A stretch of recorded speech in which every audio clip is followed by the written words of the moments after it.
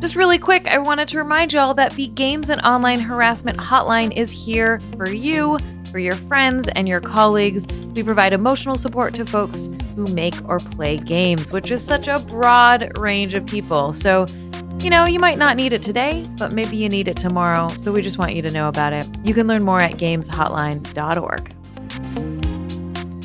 I am the one who knocks. Like, we don't hear that and go, holy shit, like, he's really, like, lost his humanity. This is awful. We, and by we, I mean collectively, like, we as a society hear that or see that and go, fuck yeah.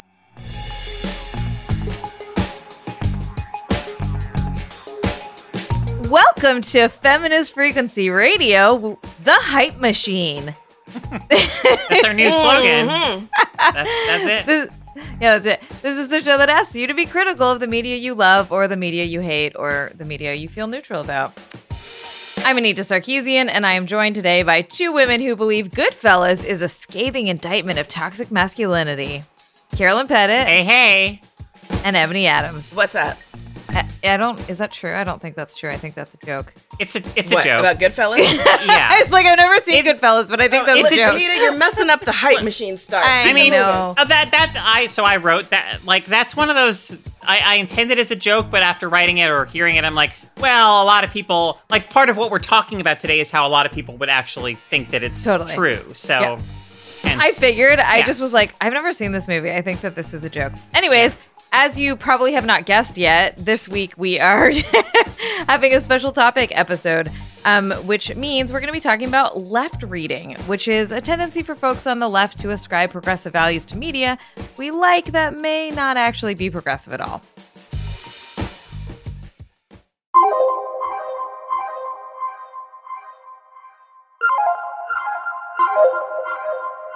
Hello, friends. Hey. What's up? I saw Ebony in Meat Space yesterday. She did indeed. Wow. It was me. It was me. It was not my avatar. It was not my clone. It was not a simulacrum. It was me in the FLESH. FLESH. Flesh. Correct. Correct, Anita. Yeah. Good job. Yeah, good. I can do it. I know how to spell. That was nice. I enjoyed that. But Yeah, it really was. So last week we talked a lot about how the world is bad, and we got feedback from folks who like really appreciated that. And I just thank you for sending your feedback and your thoughts about it. And I just want to say too that like shit's really bad, and like I'm struggling a little bit with like when I'm like, I have ebbs and flows of being depressed, and when I'm not depressed, I'm like, do I engage with the world? Because I don't, because I'm kind of like, it's rare that I feel okay right now. And I was just listening to the news this morning. It was like, fuck. Like, it's so much. Like, it's so much all the time. And it's just horrifying about, like, I don't know, just the police murdering Black and brown folks just over and over constantly. Like, it's never fucking ending. And it's so hard to deal with the fact that we haven't why do we still have police? Like, can we just like get what, and I just think about like, there's literally one of the biggest trials happening about this topic right now while you're doing this. Mm-hmm. Like it just, the cops, the police force are not reflecting on their behavior in any way or being more cautious, even out of like self-preservation, But there's no need for them to. No, I mean, the evidence, is there.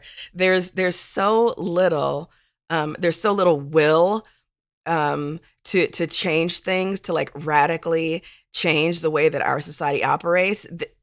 We keep getting like spit in the face by these people, and they just expect us to ask us for more because nothing will ever change. And if anything does change, it'll be some like mealy mouth, police reforms, which just ultimately translate into more dollars for these militarized occupying forces. One of the police reforms was like, oh fuck, what do they call them? The cameras they wear on their body cams. Body cams. Thank you. That was a reform.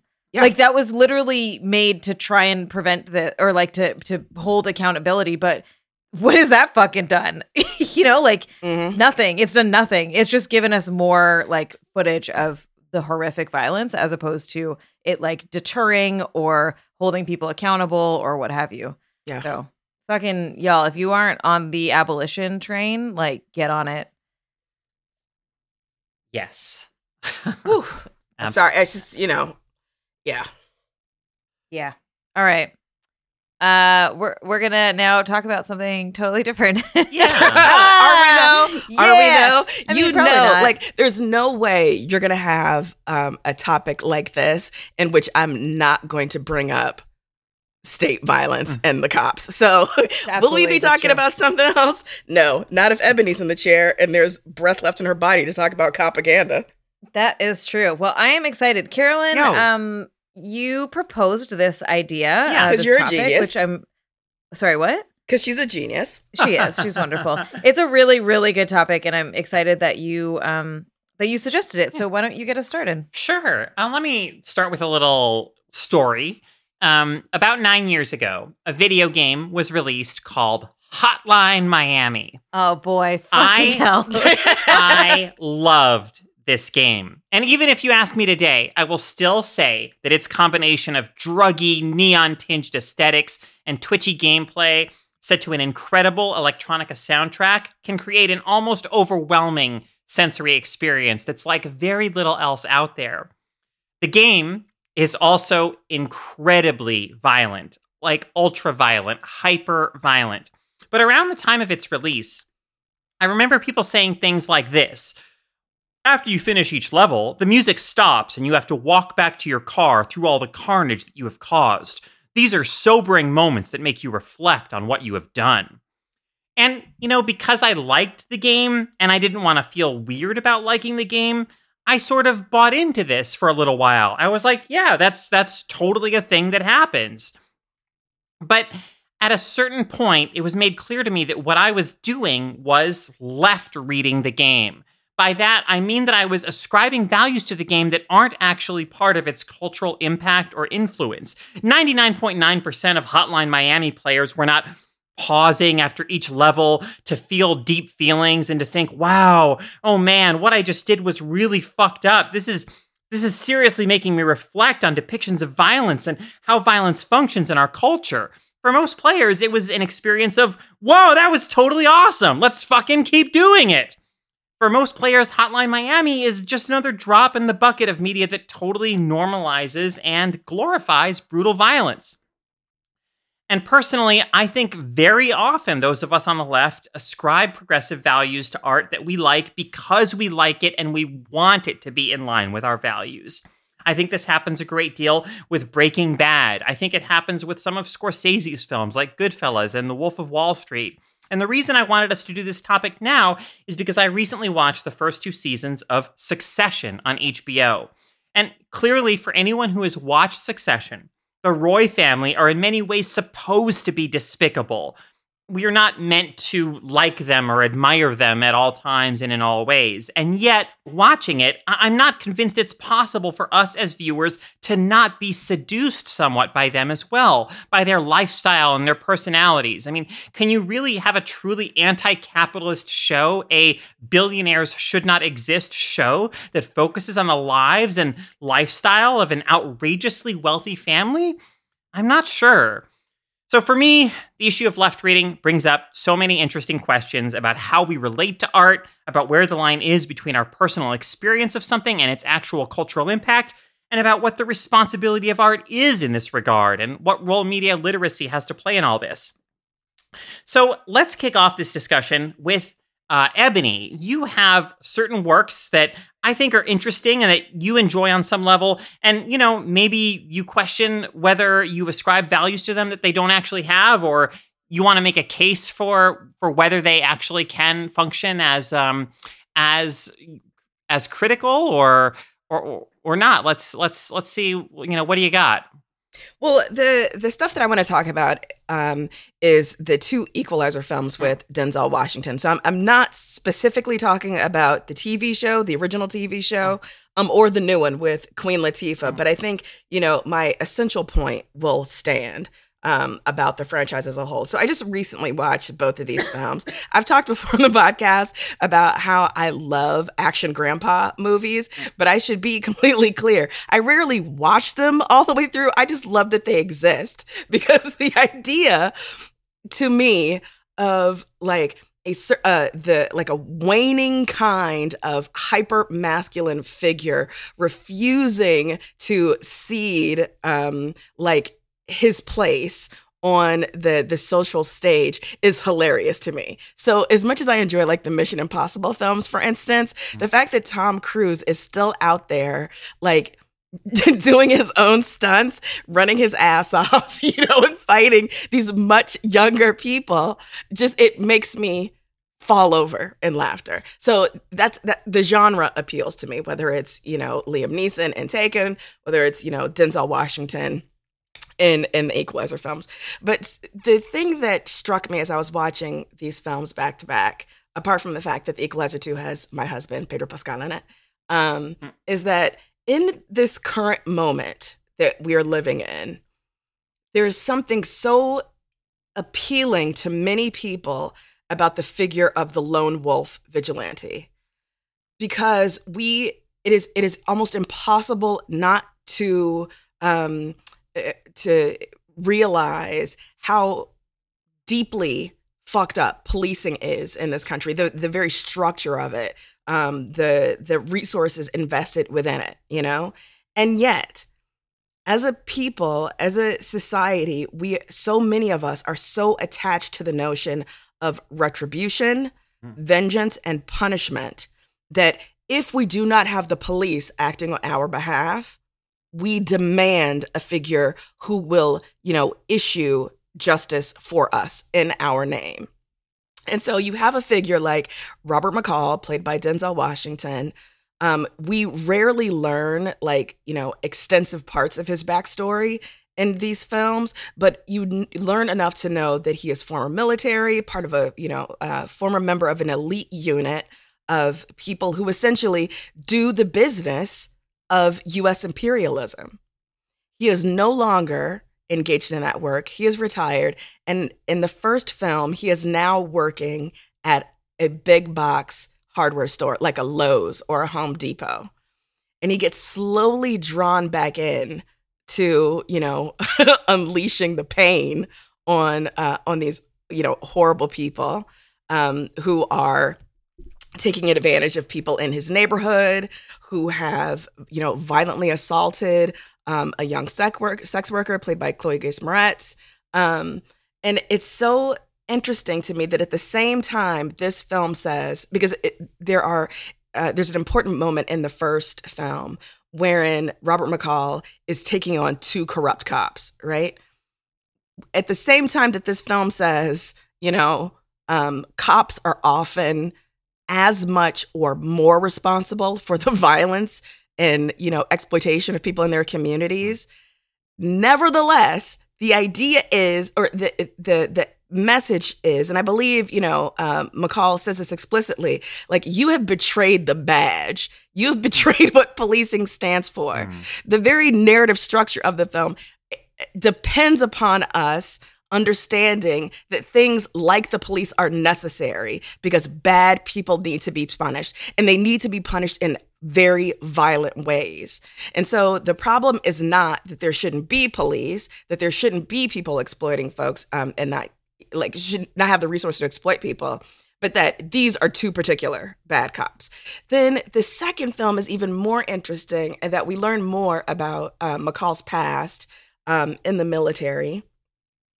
And it turns out, spoiler alert, that the folks responsible for the murder of his friend, who is from the State Department and has taken out other extrajudicial assassinations, is his former partner, played by my husband, Pedro Pascal. And what's interesting is that in films like this, we are meant to understand that anything that the protagonist does, because he is a good man, is therefore rational, legitimate, and reasonable. Whereas anything done by the person coded as the villain is therein coded as unreasonable and excessive, right? But the film offers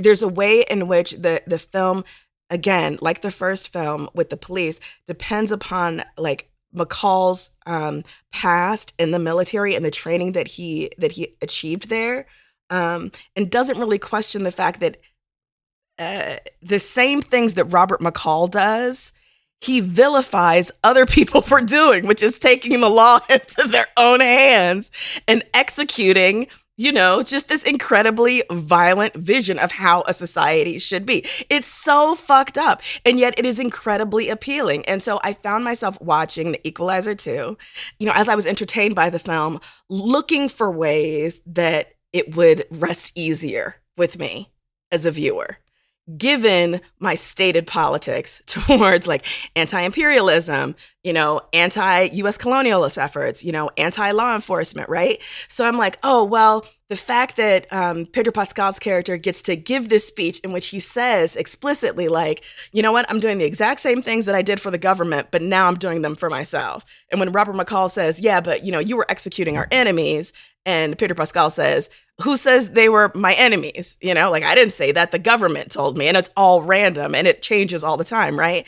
Just the fact that the film itself makes that statement is not enough to then affect the overall thrust of the narrative, which is that these forces are vital. The problem is just these, 3 or 4 men who have taken advantage of the system and who are using their power for the wrong ends. And by the wrong ends, we say not, adhering to the dictates of the state. It's fucked up. And so it's not so much that this is, that there's a left reading for this film, is that films like this, like Mission Impossible, like films like The Bourne Identity, in which our protagonist is fighting against the unseen but overwhelming forces of like surveillance, of espionage, etc. The issue is never with that force itself; it's with the few bad actors. Right, and this is incredibly problematic. Yeah, and I think that gets at something too that, like, for me, when people will ask, like, well, if you don't think, Goodfellas, for instance, or if you don't think Breaking Bad functions as a critique, like why doesn't it, or what does a critique look like?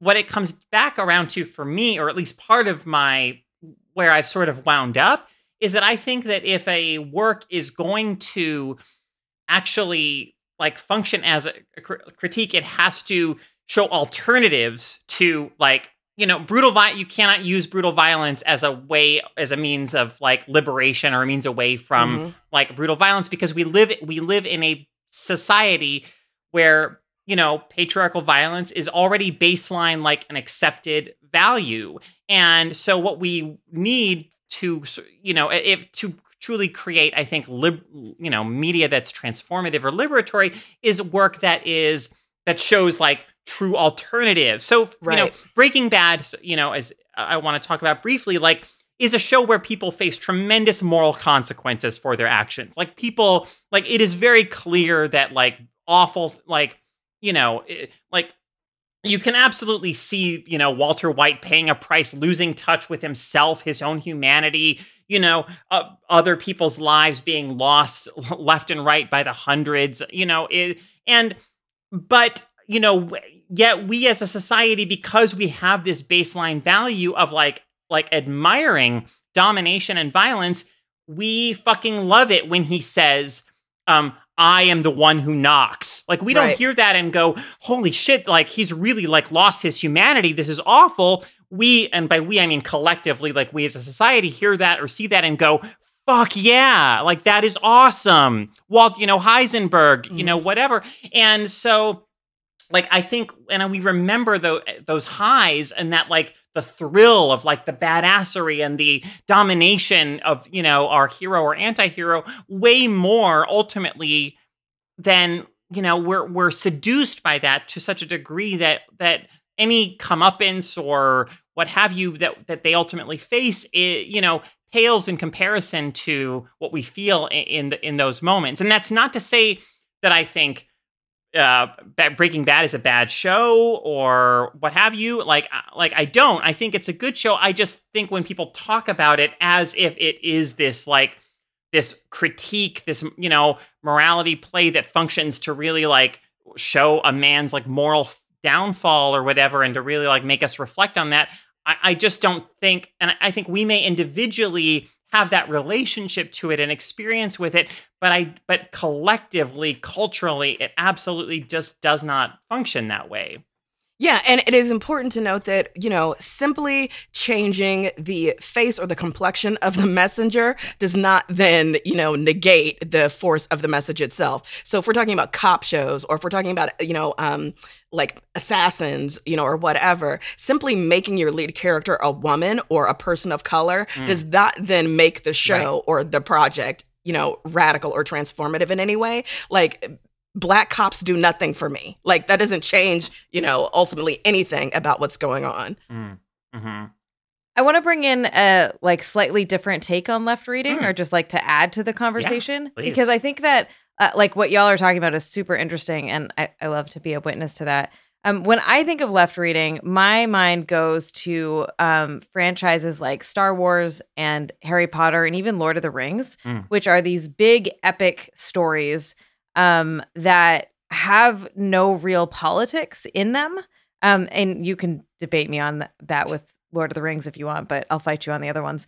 But they're like vessels for conflict as opposed to having a like real political position. So it's very easy for an audience, like those tend to be very, very appealing to such broad audiences from many different backgrounds and many different political perspectives, because they're blank stories ultimately. So, you know, we can read Star Wars as, you know, we're the rebels fighting against fascism, but the fascists can read it as they're the rebels fighting against like the indoctrination of, you know, progressive politics or whatever. Cancel culture. You can. Yeah, right. Like it's the exact, and Harry Potter is the exact same way. And like I don't think you can have a franchise that's that huge, like globally, that isn't kind of generic. Because once you start making, like actually making statements about politics, and I mean that in a very broad way, like you're gonna lose people, and these are the types of franchises that don't want to lose anybody, right? That don't want to. That want to make sure that their appeal is so broad. And, you know, like I'm not just making this up. Like I have actually heard stories from people who are like super like evangelical conservative Christians who are like, Star Wars is the best. You know, like we are fighting to like, you know, protect Christianity and shit. And you're like, what the fuck are you talking about?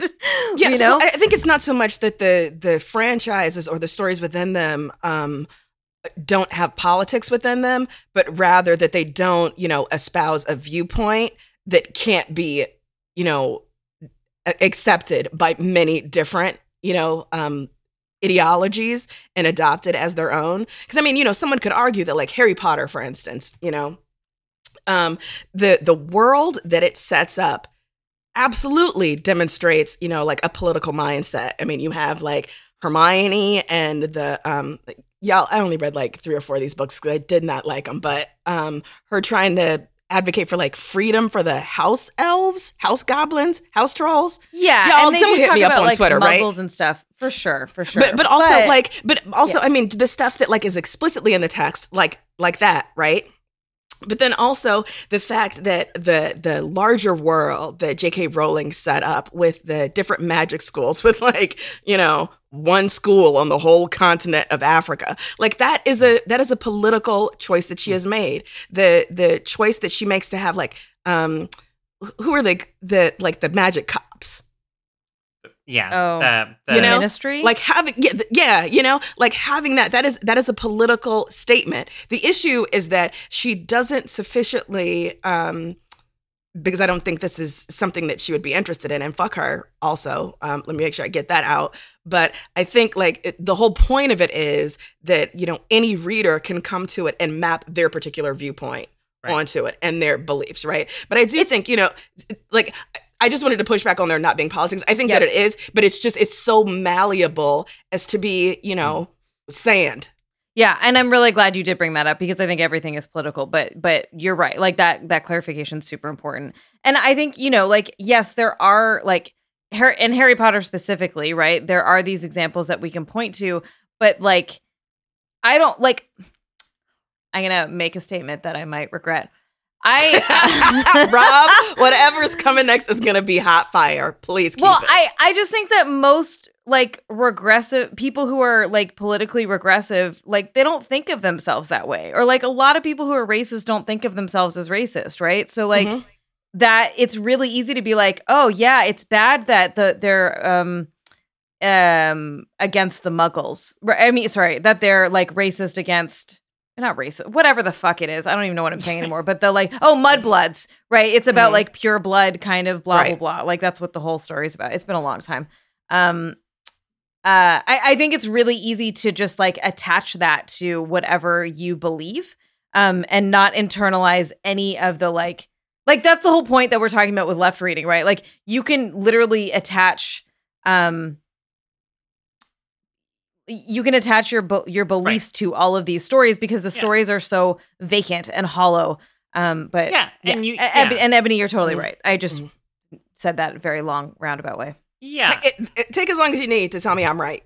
Ebony's often right. But except when Ebony's not right, she is crash and burn. When I'm not right, I really still swing for the stands though, right? So I mean, I give it my all. Ebony is often right when it comes to like politics and she's really good at explaining shit. She gives the worst advice. When it comes just the worst. Like, so don't ever ask Ebony for personal advice. That is true. Also, do not accept my love PowerPoints. If I'm like, hey, I'd like to put a PowerPoint together of people that you should date. In a while. Did you? I know because during COVID.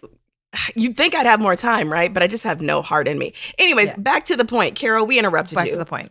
Oh no! I mean, for me, I think, as I sort of said in the opening remarks, I think left reading, comes out often anyway, will come out of a desire to we as people on the left, we have very fiercely held beliefs. We believe that the world can be and should be better than what it is. We can see.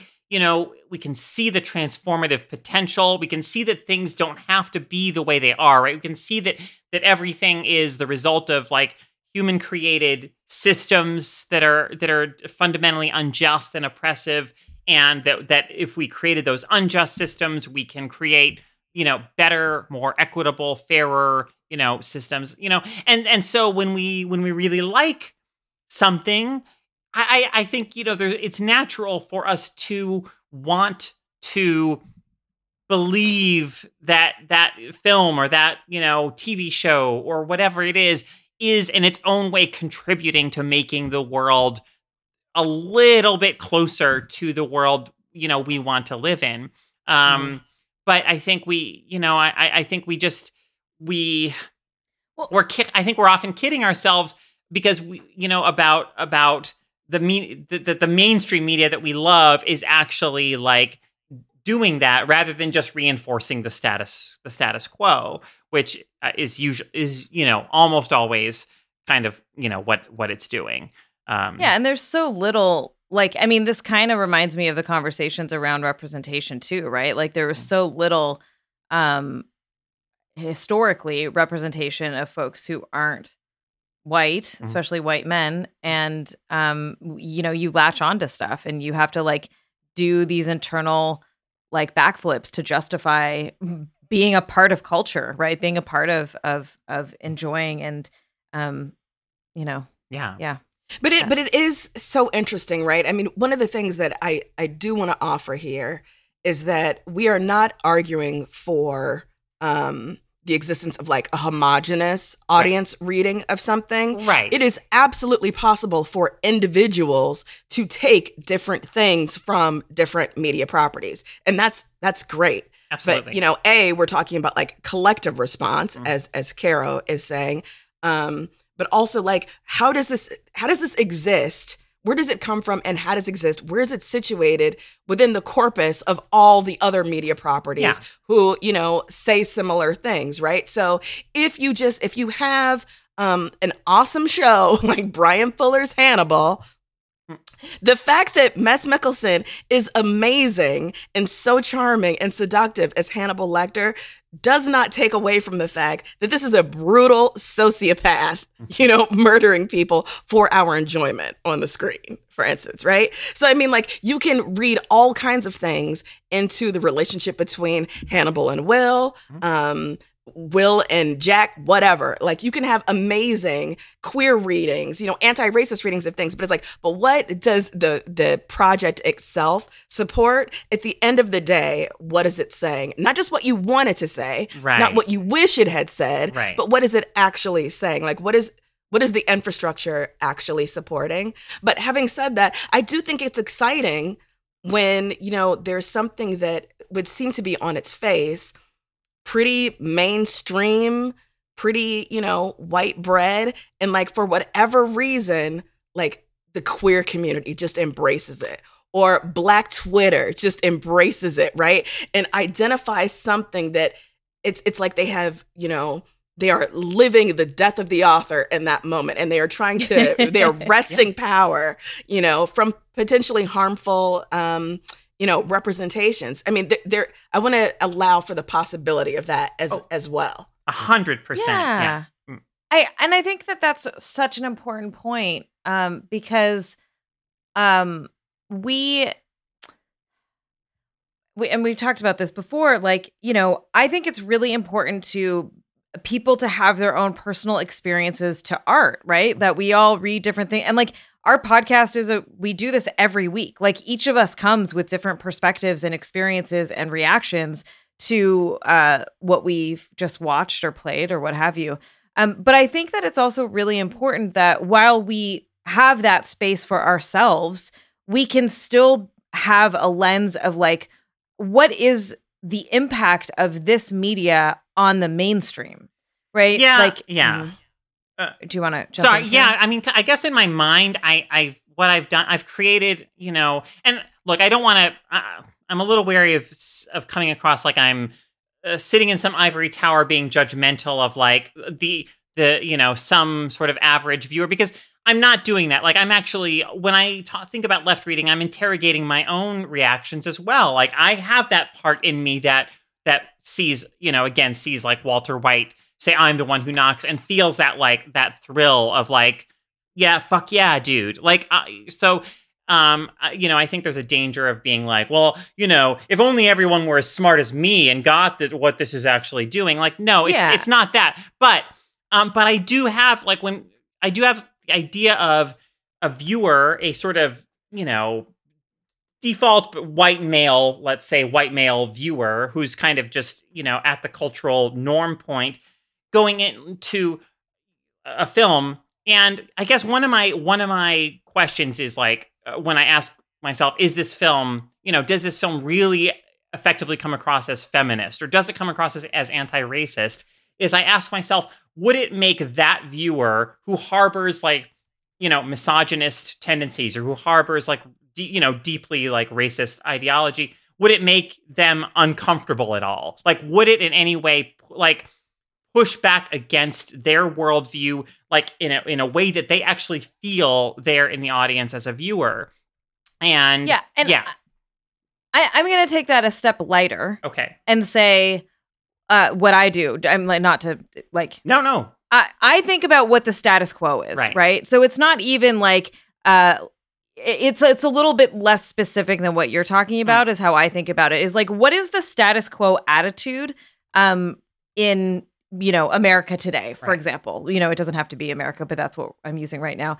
And like, that's a little bit of a hard question to answer because of the like the quote unquote culture wars. But there's a general idea, right? So let's say 5 years ago, if you were to interrogate or do a survey about people watching Law and Order, they're not the average, quote unquote, average viewer.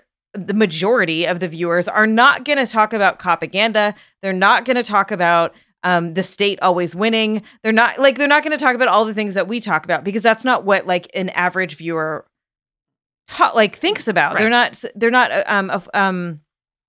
interacting with these kinds of ideas. They're not being exposed to these kinds of ideas. And so that's what I think about. Like, I love that we can all have our own personal takes on things, but I think we also need to be, and like the whole point of everything we're doing here is to like provide tools and context to understand that like the mainstream take on it as well. So like, while you might love something, it can still be harmful, or it can still have like harmful repercussions in terms of what it perpetuates socially. Right. Yeah, I think, one thing that is helpful in these conversations, though, is to remember that, like, when we talk about, like, the average audience, who are we talking about? Yeah. Because that's going to change from text to text. Well, and that's why I don't like thinking about it as, like, the average. Sure. I like thinking about it as, what is the status quo attitudes? And so the audience member doesn't matter as much as what is the norms of the way that we talk about and think about things, right? So, like, 5 years ago, we were not using the word white supremacy publicly. Like, that was a thing activists were saying. And like, you would get kind of like, everyone would feel a little uncomfortable. Now it's like on the radio and everyone's talking about it, right? So the status quo has shifted. And that means that our interpretations and what we're taking away from media is going to shift slightly. But again, right, like when you talk about the status quo versus, different communities, and you say things like, white supremacy wasn't a phrase that was typically used in the mainstream. And it's like, okay, but what mainstream are you talking about, right? Because it absolutely is something used in like communities of color, like mainstream communities of color, So I just want to suggest that, like, and I think propaganda this is a huge one, because the ways in which crime procedurals, crime dramas, even crime sitcoms or police sitcoms like Brooklyn Nine-Nine, like, the way that it has taken ownership of our media, every network, every streaming service, it is amazing. It is frightening in a way. In many ways, it's frightening. But I think, depending upon the project within that genre, again, audiences are so different, and you have to ask, like, what is being asked of this audience and what is being offered to this audience, right? Because if there's any industry that is, doing tons of research on like who is consuming their properties, it's media, It is so money driven, it's like if women are watching our shows and they're between the ages of 18 and 34, then we want to find out precisely what they're watching and what they're responding to and give them more of that, right? And so it's interesting to think about like how different cultures and communities butt up against each other in their audience responses, and how that then leads to perhaps like new versions of it, different iterations of it. I think about like, you like science fiction TV. There's worlds different between something like Star Trek Discovery and I don't know, what's Seth MacFarlane's show? The Orville. Yeah, whatever. The doofus head. But I would say that the audience, but even though the shows are different, I would say we can still apply a status, like we can still say, what is the status quo of society and how does that apply to the jokes or the comments or the themes that are being shared in those? Yeah, absolutely. But I guess I would say that, if there is, some sort of cloud of, beliefs within that status quo, depending upon who the audience is judged to be, different ones are going to be emphasized more than others. Which I don't think any of us are arguing against that idea. I'm just wondering what that means for, the potential to find those ruptures in certain texts that do allow for entry that is, contrary to perhaps the stated aim, or the undergirding assumptions, ways in which people like break in and take something apart and refashion it. Yeah.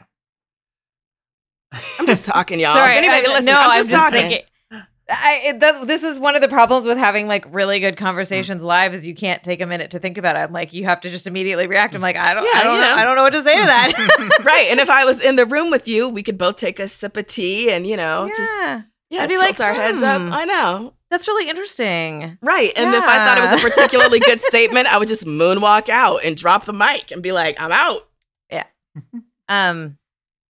Yeah, I feel like I was a little bit, Carolyn, when we were talking about doing this, I was a little bit like, fuck, I don't know what I can bring to the table other than my dumb Star Wars story. And like, there's so much here. Man, I'm sorry, Anita. I was convinced you were going to talk about Ripley. I thought you were going to talk about Fury Road. I was like, oh, I'm ready. I don't think that that's left reading. I think that Fury Road is, and I made a note to remind me to bring this up, but I don't think it was important, but now I'm doing it.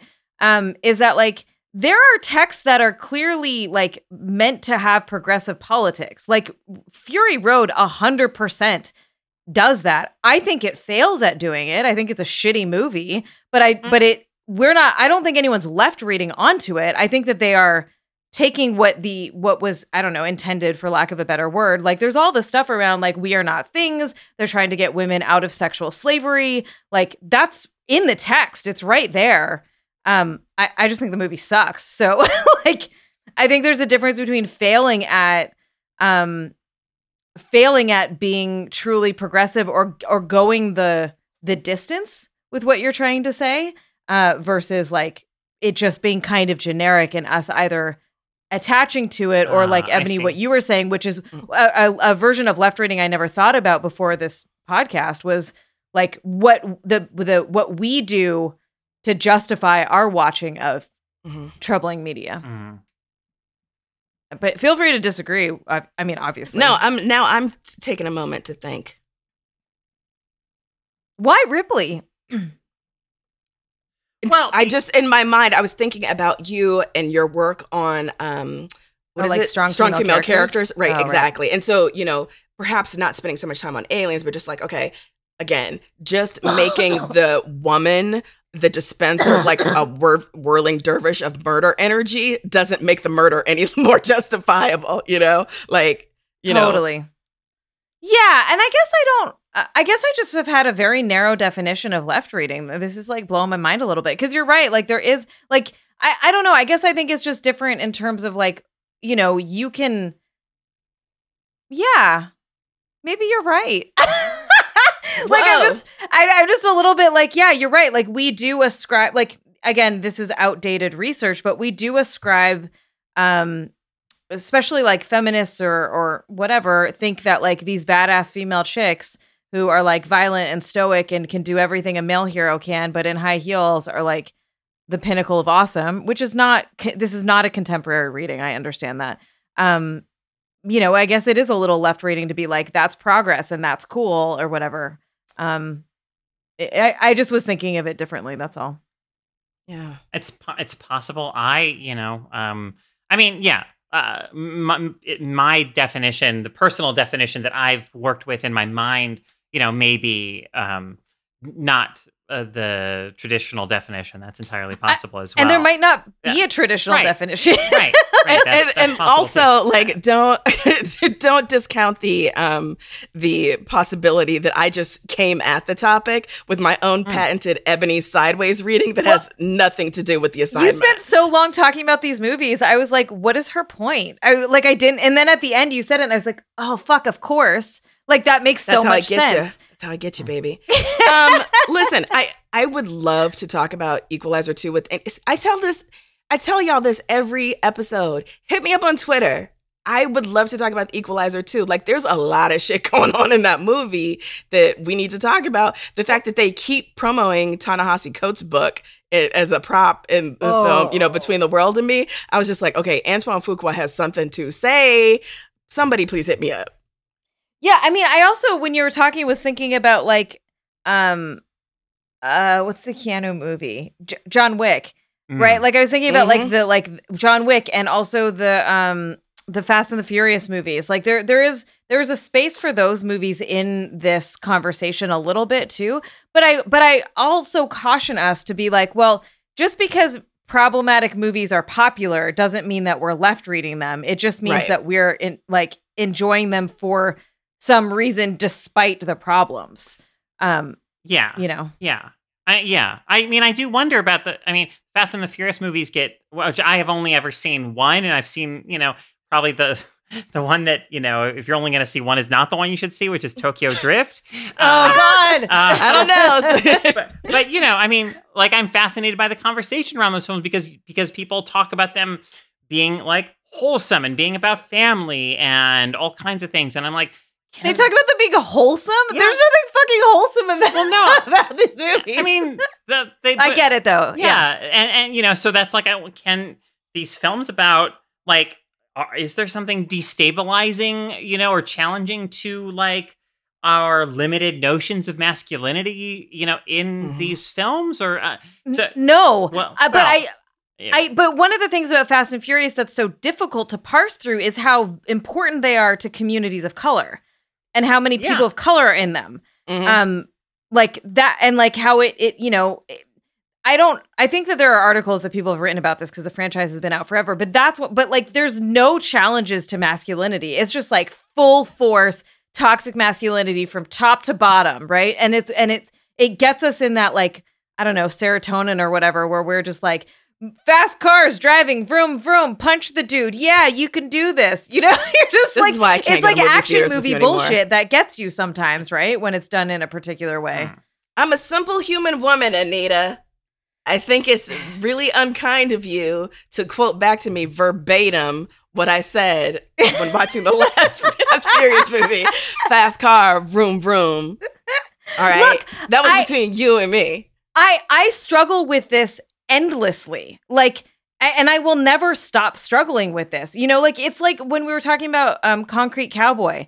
Like, Idris Elba is hot as fuck. Like, just super hot. And you're like, you are a stoic, non-communicative, and this has nothing to do with his character. Like, it's just, we have been conditioned to find certain things appealing and attractive and engaging from birth that are really fucking bad. And it's not something you can just let go of right away. And so I really struggle with that when I'm like attracted to a character. And I don't just mean like physically attracted. I mean like find appealing characters that I'm like, everything in my analytical brain is telling me how bad this character, like how problematic this is for the world, that this character is like being celebrated and revered and fetishized and, whatever.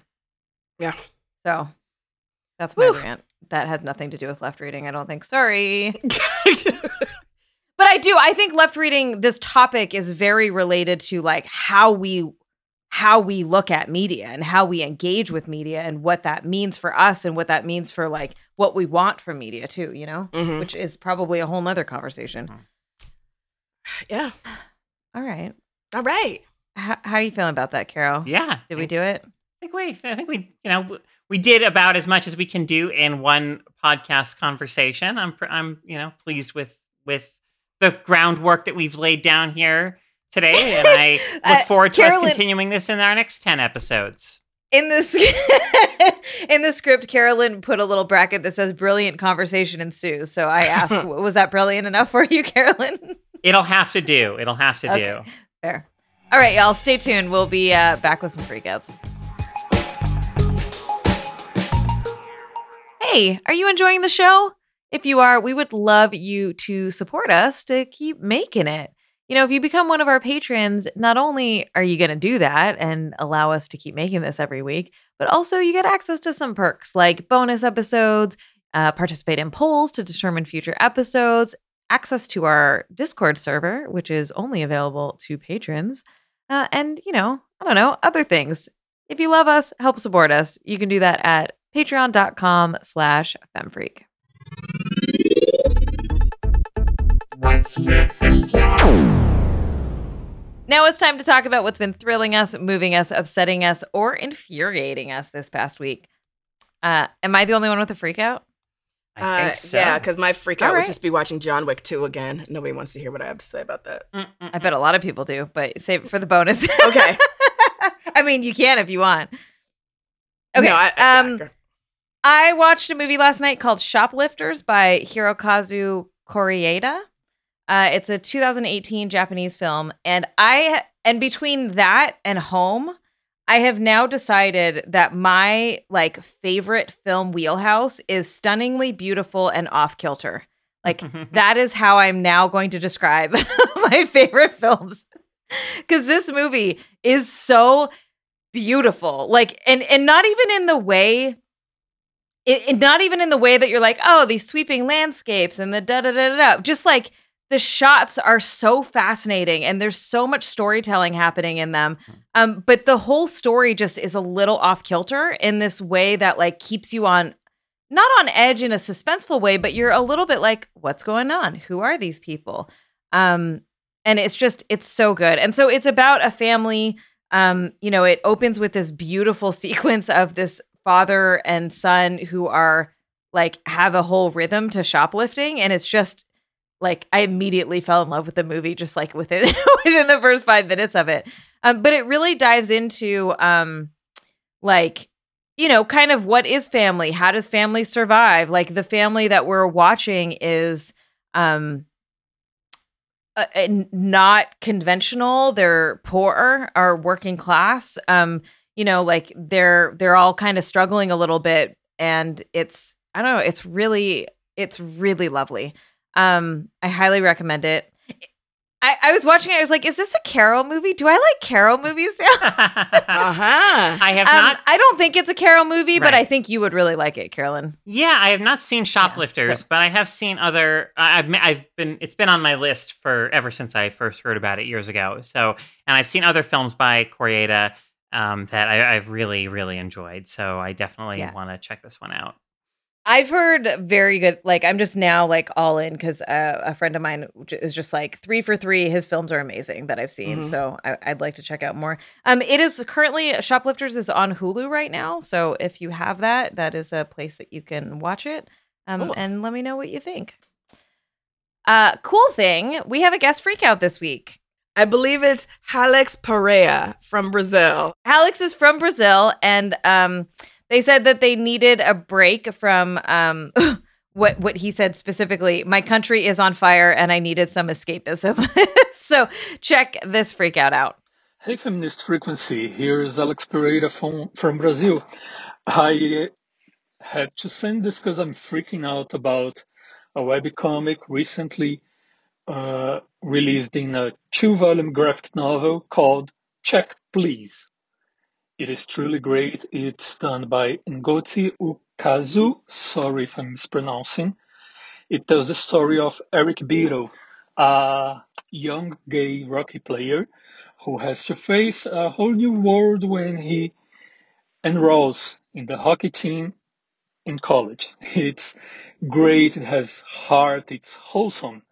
I can't avoid but keep thinking about the beautiful, beautiful story that's told in this webcomic. So check, please, is my freak out. Peace. Kisses from Brazil. Thank you so much for sharing that with us. If y'all want to submit your own freak out and maybe get it on our show, you can do that at feministfrequency.com/freakout. That's FREQOUT. Thank you so much for listening to Feminist Frequency Radio. Attentive listeners may recall that we were going to talk about Falcon and the Winter Soldier this week, but then we realized that there's just one more week, which is one more episode until the finale. So now we're just going to talk about the whole fucking show next week. How about that? It's going to be delightful. I love it so much. You're just a huge fan. Huge fan. It's so good. And I think it's because she's left reading it, though. She sees nothing but really progressive politics in it. And I'm like, Anita, I don't know if the show is really as progressive as you think it is. I mean, the villains, they want like a world without borders, but they kill people, and he's like, no, it's brilliant. It's perfect. So we're gonna get into it next week. We should do a spoof episode where we just try and left read everything. Oh, and like try to pretend to love the crap we don't. I think that'd be super interesting. Nobody else wants to do this. It's fine. Okay. Also, any idea? It could be an April Fool. We missed April Fools this year, but maybe next year we'll keep that one in the back pocket for next year. Or yeah, we could just tell people it's a spoof. I think if you would like us to do a spoof episode, hit us up. All right. This candid camera ass way of programming. Well, it's not that much better than how we actually program. Anyways, nobody needs to know that. If you are a patron or want to be a patron, please go to our Patreon page, which is patreon.com/femfreak, and you can help us determine our next People's Choice episode. The theme is Bad Mothers.